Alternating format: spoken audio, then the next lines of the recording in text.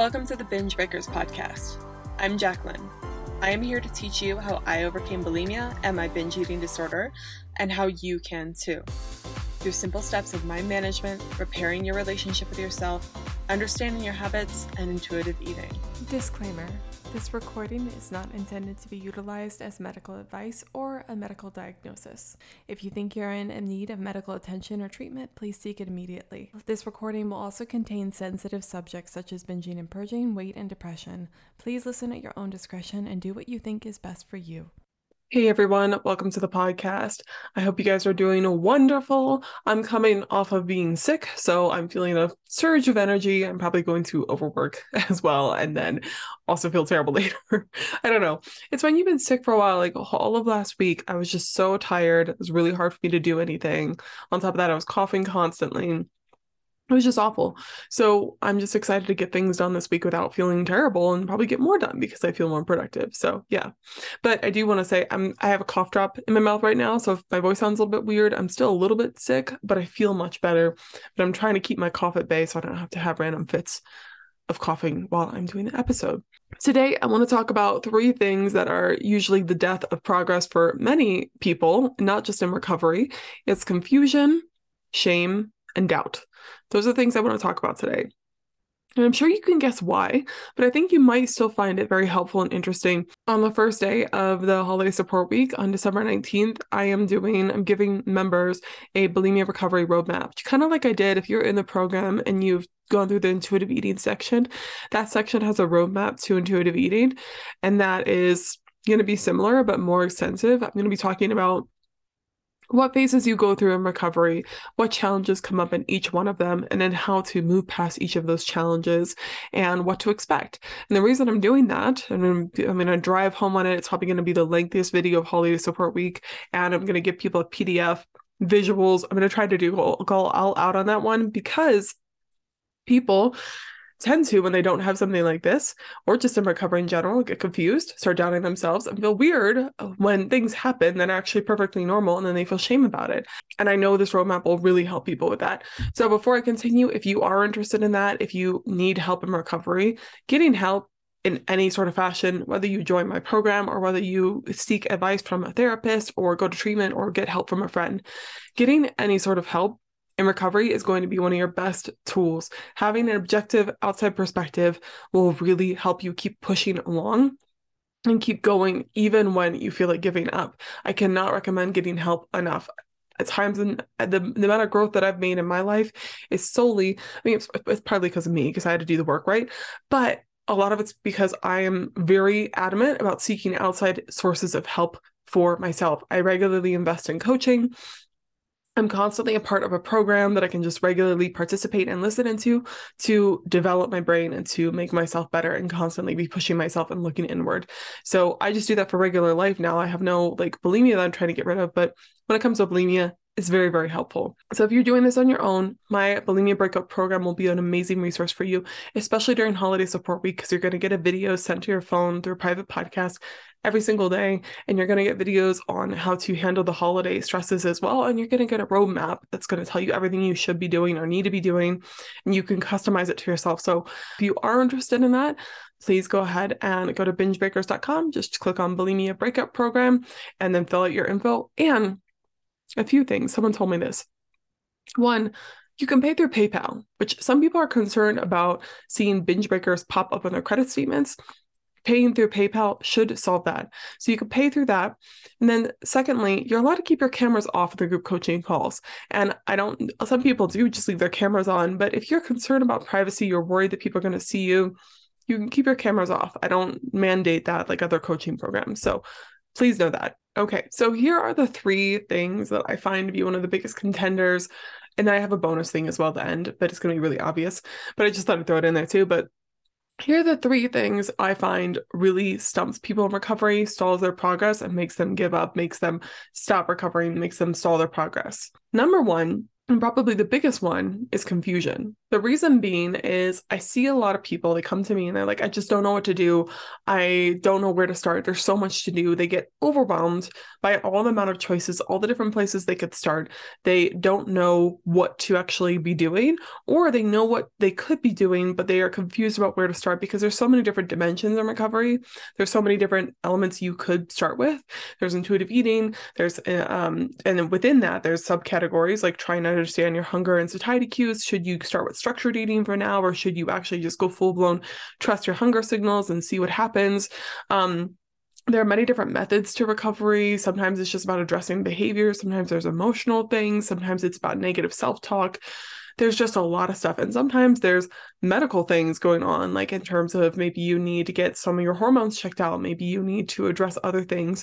Maybe it's a little bit more complicated and you actually need to have supervision when it comes to refeeding yourself because you might be really underweight, or it might just be really dangerous to eat too much too soon. So there's a lot of different things when it comes to recovery that I can see why people would get into confusion. The reason that it's an issue is because it's not so bad that you're confused, but it's what comes from confusion. When you're confused, you just spin in that, right? And you're like, well, I don't know. So until I know, I'm just going to not make a decision whatsoever. And here's something that will be really key. This helps me out so much in my business, in my life, and helps me make faster progress with things. Whenever I turn to confusion, I start to lag, I start to not really make much progress in my life. But whenever I just decide to try something, anything, even if it's the wrong decision, even if it doesn't lead me down, and by wrong decision, I mean, even if it doesn't lead me down the path of getting what I want, it maybe leads to the exact opposite, or just doesn't lead there, at least I made progress and now I know something. Because what people want to do when they're in confusion is they want to know what the right choice is to make. They want to know where to start, and they think that they'll be able to figure that out before they start. And of course, you can make educated guesses, and when you have someone like me or someone else helping you along the way, they can make recommendations for you. But ultimately, even their recommendations could be wrong. You have to start somewhere. You have to decide to do something, even if it might be the wrong decision later down the road. Even if you make the wrong decision, at least then you've learned what not to do, and then you are closer to what is potentially the right answer. And you've made some sort of progress in that direction of figuring out what you want to do. And to help clear up confusion, that's why I'm giving people a roadmap, because I want them to be able to, when they're in that confusion, be able to have multiple choices to pick from, be able to see where they're at and what kind of confusion they're having, and be like, oh, well, based on what this says, then maybe I should pick this first, and then ultimately decide, instead of just spinning in that confusion and not making any progress whatsoever because they're confused because they don't know. A powerful skill you actually learn in recovery, this is a side note, is how to make decisions, because in order to recover, you actually have to make a series of decisions, right? You have to decide to try intuitive eating, or you have to decide to try structured eating and just time your eating out every 3 to 4 hours and stick to the books and make a promise to yourself that you were going to eat breakfast, lunch, and dinner. No matter what, you have to make that decision. You have to make a decision to pause when you are binging or purging, or make a decision not to beat yourself up if you binge and purge anyway, right? You have to make a multitude of decisions. You have to decide, right, to try out a different process and try out something else. And that ultimately leads you to recovery, which is extremely helpful. But it's cool because so many people in life don't make decisions, like outside of recovery for a second. So many people, I struggle with this. I've been struggling with this with deciding my education for the future. It's like people are like, oh, I don't know, and I don't know what the best is. So they just put it off and they put it away. And then they never find out because they never decide to try something. So making decisions will be a really powerful tool you learn in recovery that's helpful for recovery and then beyond. Okay, the second thing is shame. And mainly, a lot of people feel shame in recovery because they think that whatever they're doing is weird. They think that they're weird because they're bulimic, or they're weird because they do this specific thing in bulimia. And I tell you, with my years of being a coach, I have heard a lot of things, and nothing really shocks me anymore with bulimia. I believe the most shocking or weird thing I heard was when this woman told me that she and her husband are bulimic together, and they do that as a couple, which I'm sure is a common thing. But anyway, people think that they are weird because of what they're doing, or they run into a snag, they run into a challenge in recovery, and then they think, I'm the only one, I'm the weirdo for doing this. This must mean that I don't follow the regular path, and this must mean that everyone else doesn't have this problem, but I do, and therefore I can't recover, and therefore I should feel shame. I should feel terrible about this. And when they feel weird, but they feel shame, and they feel kind of that thought of, I'm the only one, then they don't reach out for help, and they don't know what to do. They kind of go back to the confusion place. They don't seek help that they need, advice that they need. They don't talk about it. They don't even want to think about it. Sometimes when you're really embarrassed about something or you feel shame about it, you want to put that memory in the far back of your head. And then if it ever comes up, you just bury it down deep. So when people are like that, then they don't get the help that they need, and they don't really make the progress that they want to make. And they just kind of stay stuck in that one snag area, which again is why I'm doing a roadmap where I'm going to be talking about things like rumination. That's a common thing in bulimia that's not talked about that much. And if you don't know what rumination is, you can look it up, but it is a thing. But a lot of people that do it feel awful about it. Or talking about only wanting to do certain parts of recovery, like still wanting to lose weight, only doing recovery to lose weight, or only trying to stop the binging, but keeping the purging and restriction. No one wants to talk about those feelings. They think it's abnormal. And so they then are kind of like, oh, well, I can't recover. This means that it's not possible for me. So I'm just going to give up here. I might as well just stop. Or people not necessarily wanting to give up binging. They actually like binging a lot. I mean, they have weird feelings around binging. There's that. Other things happen in recovery, like stealing food. Like that's a big one, not just from your roommates, stuff like that, housemates, but from actual grocery stores. I've talked with several clients that struggled. They've actually stolen things from grocery stores to binge. So there are a lot of things that happen in recovery, and we're going to try to recover as many challenges as possible. Because when you hear those things happening, just like this podcast, even if you're not a group coaching member or anything, just listening to this podcast, so many people have reached out to me saying, thank you, I don't feel so alone. And it feels like there's hope now that I've heard someone else talk about your experience that's the exact same as mine. So the more I can shed a light on weirdness that's going on, that's actually not that weird, it's actually common, the more then people can recognize, oh, it's common. Therefore, we don't have to freak out about this. We just need to know what to do when this thing appears. It's not a measure of like, oh my God, I've never seen this before. This is a weird alien. No, it's just a normal process and recover. The more I can normalize these things, the more you can normalize these things in your head, the easier it is not to talk about it, or to talk about it and then get the help you need and move forward and find answers instead of stewing in shame, because shame just makes you feel terrible, right? Shame just makes you bury things deep and not tell anyone about it and not do anything about it. And then the last thing is doubt. So people really dive into doubt hard. And so the best advice I ever heard, which I've said on the podcast before, I believe, when it comes to self-doubt, is to treat self-doubt like a backseat driver. It will never necessarily go away. It may lessen depending on the confidence you build in certain areas. Like I feel very confident in recovery now. I don't feel, maybe it's egotistical, maybe it's a little bit cocky, but I really feel like there's no way I'm going to go back to bulimia. I'm not worried about that at all. The only time I get a little worried is if I have an urge to purge. And the only thing I'm actually worried about is knowing that if I did purge, then I would definitely probably relapse. So I'm just not going to do that. So I use that healthy fear there, but I don't have self-doubt about recovery and my standing in that. However, I do have self-doubt on business things, on personal life things, all that sort of stuff. And people keep using self-doubt thinking that it is real, that it is actually something worth listening to, that self-doubt is factual and that all your self-doubts are real and that you should listen to them and pay attention to them. Self-doubt is kind of this thing that's just trying to keep you safe, and it's just trying to tell you, it's your overactive warning system in your brain that's trying to tell you, oh my God, all these things could happen. And sometimes it's useful, but most of the time, self-doubt is just like a what if scenario. What if the worst things happens? And I really want people in recovery to shift to, well, what if the best possible thing could happen? What if your dreams come true? What if these things happen? But people dive into that self-doubt and they think that, oh my God, because I'm thinking this could come true. And then they kind of rear back from that fear and they stop trying. And then also, I think what's really helpful for your brain, which is again why I'm giving out this roadmap, is to give people a clear depiction of how it's going to happen. because that will, having like laid out, here's the phases of recovery, here are the challenges, here's how you overcome it. Giving people a structured process, giving your brain a structured process helps it see how it could be possibly for you, right? It doesn't necessarily guarantee recovery. It doesn't guarantee it's going to happen for you, but you can see a route out. Maybe that route is treacherous. There's going to be difficulties. You're not sure if you can handle it, but you know there's a path. You know there's something that you can do. And the more evidence you can give your brain for how it's possible, the more likely your brain is going to tone down that doubt a little bit and try to see the practical side and be like, maybe this could happen. Maybe we should look into this more. So that's why I'm doing the roadmap. But even if you're not in the program, I'd highly recommend, instead of indulging in that self-doubt, and I did say indulging for a reason, instead of kind of just spinning around at it, my mom would always, if me and my brother were at home and we were just laying on the couch or something, being lazy on Saturday, she's like, quit wallowing about. I don't know if that's a real word, but don't waller in self-doubt, right? You want to get yourself out of there and then look for, okay, we're spending time in self-doubt, but what about the other end? Let's spend equal amounts of time on the possibility that it could be real for us. And how could it be possible?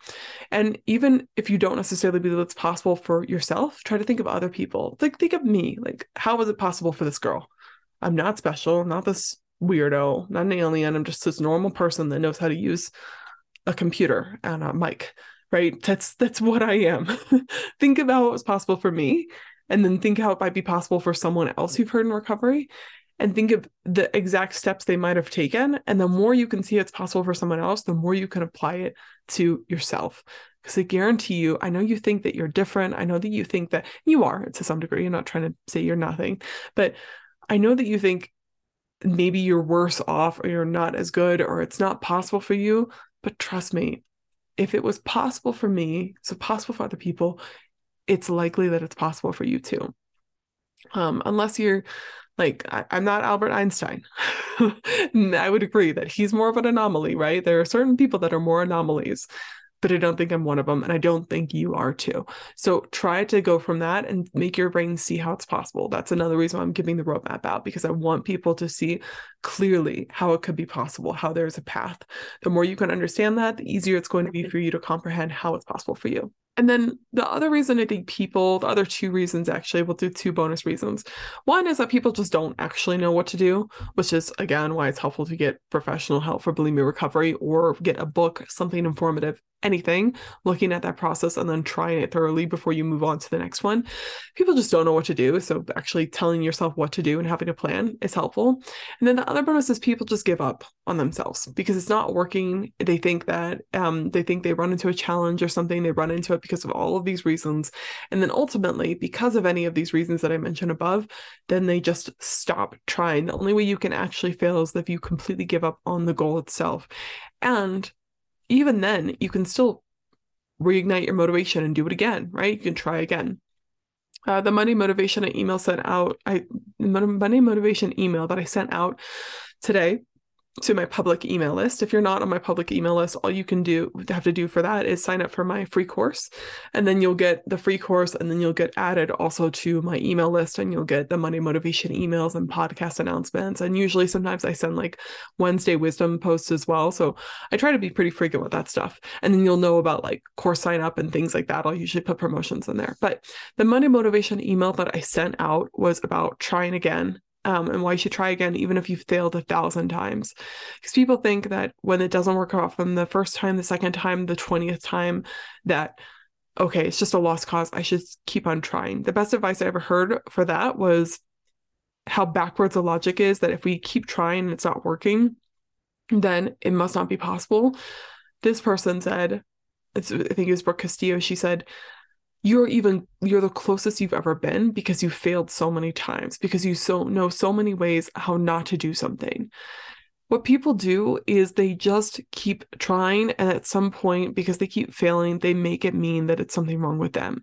It's usually not. It's usually something to do with the structure that they're trying, the tools that they're using, the thoughts in their head, the belief systems they have, or the circumstances. And usually those circumstances have to do with like their environment, or maybe they're not getting enough nutrition. Maybe they're just in a really bad time in their life. Like I have one client who's going through hell right now. Her life is just really rough right now. My God. So for her, it was just about survival right now and figuring out how to take care of herself. Of course, she's not really excelling in recovery right now because she's all hands on deck, right? So with you, I hate when people always just throw in the towel, not because I think they're lazy. I don't think it's about intelligence or laziness. I really just think it's because they feel like they can't do anything else. And I just want you to know that's not true. The only way you can actually fail is if you give up. And if you give up, you can always start again. You can always try again. No one even has to know. It can just be between you and yourself. Okay, that's it for today. Hopefully I edit out all of the sniffles that were in this podcast because there was a lot still. It's so frustrating because I feel better, but I am sick for sure. Next week is a holiday week for many people. Christmas coming up, Hanukkah, all those things. So I hope whatever you're celebrating, it's a lovely time. I will post a Christmas video soon for next Friday so that you guys can have something for the holidays. But if you are really struggling, worried about the holidays, just join the Bulimia Breakup program. There's going to be a whole series in there on the private there's a whole series in the private podcast on how to deal with different aspects of the holidays, no matter what you celebrate. And then also we're going to be going you're going to be getting a series of videos every single day starting December 19th through the 25th. It's going to give you touches of wisdom and also to give you that roadmap and lots of stuff that's going to help you during recovery. So highly recommend it. And I'm excited. I'm enjoying working on it. I'm spending too much time on it. So yeah. Anyways, I'll talk to you guys later. Never give up on yourself, my friends. Bye.